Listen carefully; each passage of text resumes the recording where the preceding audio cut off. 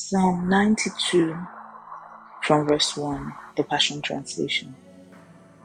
It's so enjoyable to come before you with uncountable praises spilling from our hearts.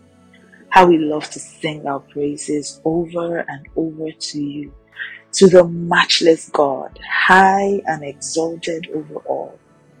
At each and every sunrise, we will be thanking you for your kindness and your love. As the sun sets and all through the night, we will keep proclaiming, you are so faithful. Melodies of praise will fill the air as every musical instrument, joined with every heart, overflows with worship. No wonder I'm so glad. I can't keep it in. Lord, I'm shouting with glee over all you've done, for all you've done for me. What mighty miracles and your power at work, just to name a few. Depths of purpose and layers of meaning saturate everything you do. Such amazing mysteries are found within every miracle that nearly everyone seems to miss. Those with no discernment can never really discover the deep and glorious secrets hidden in your ways.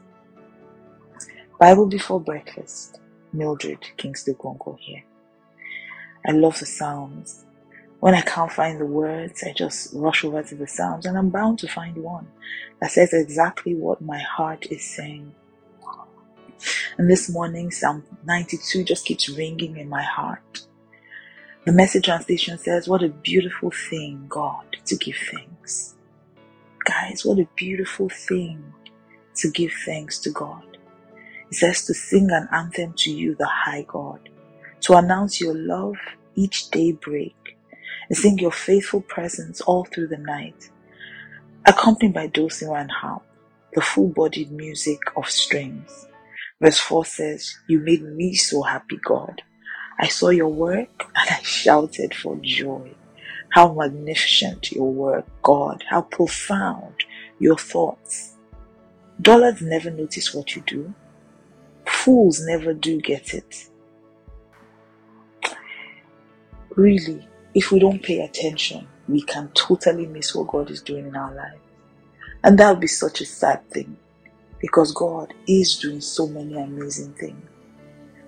I can't seem to wrap my mind around how truly the things that God does, if you pay attention to them, you have no choice but to shout for joy.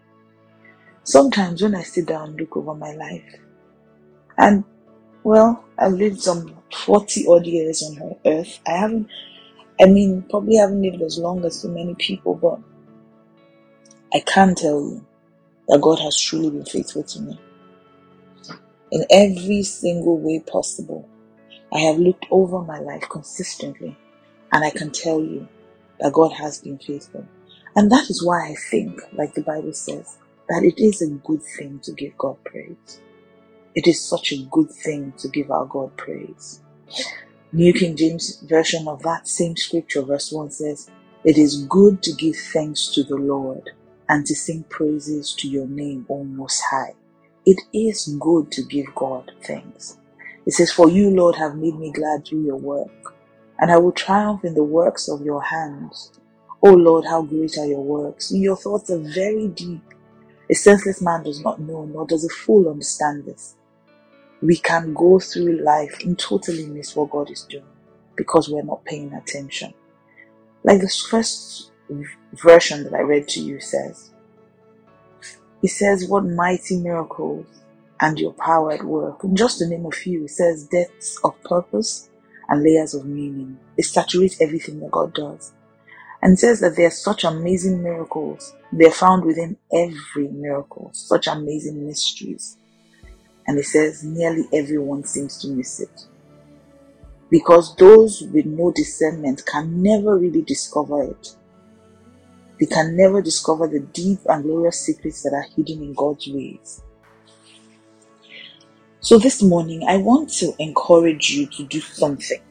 And that is to simply look over your life and look at what God has been doing with you. Try to ask God to open your eyes to see the many mysteries that He has woven into every miracle of your life. I have seen that as human beings, because we are so natural in our way of doing and being, that we can't miss the spiritual twist to things. If you're not careful, you can complain about the things you should be giving God thanks for. So maybe that guy broke your heart, but you've cried and you've cursed everything, even God. You've accused Him of not being faithful. Why didn't He stop you from getting into that relationship? Why didn't He stop you from doing this? And you have literally threatened Him with your unbelief and your doubt, and you've questioned His ways. You've insulted Him with your lack of confidence in His ability to run things. Let me tell you something. Everything God does is perfect. There is no mistake, and there should be no doubt. He's been running this world for many, I'm sure by now you get the point. Many gazillion years. And the sun and the moon have not had an accident. I haven't seen birds collide in the air. The night hasn't become morning, and the morning has not become night.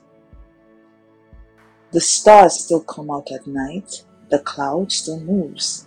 You're still breathing oxygen. God hasn't somehow mixed it up.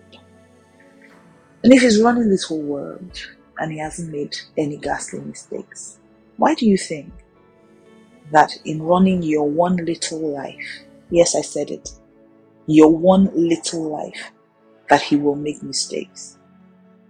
Focus on giving Him thanks. Thanksgiving is one of your highest forms of faith.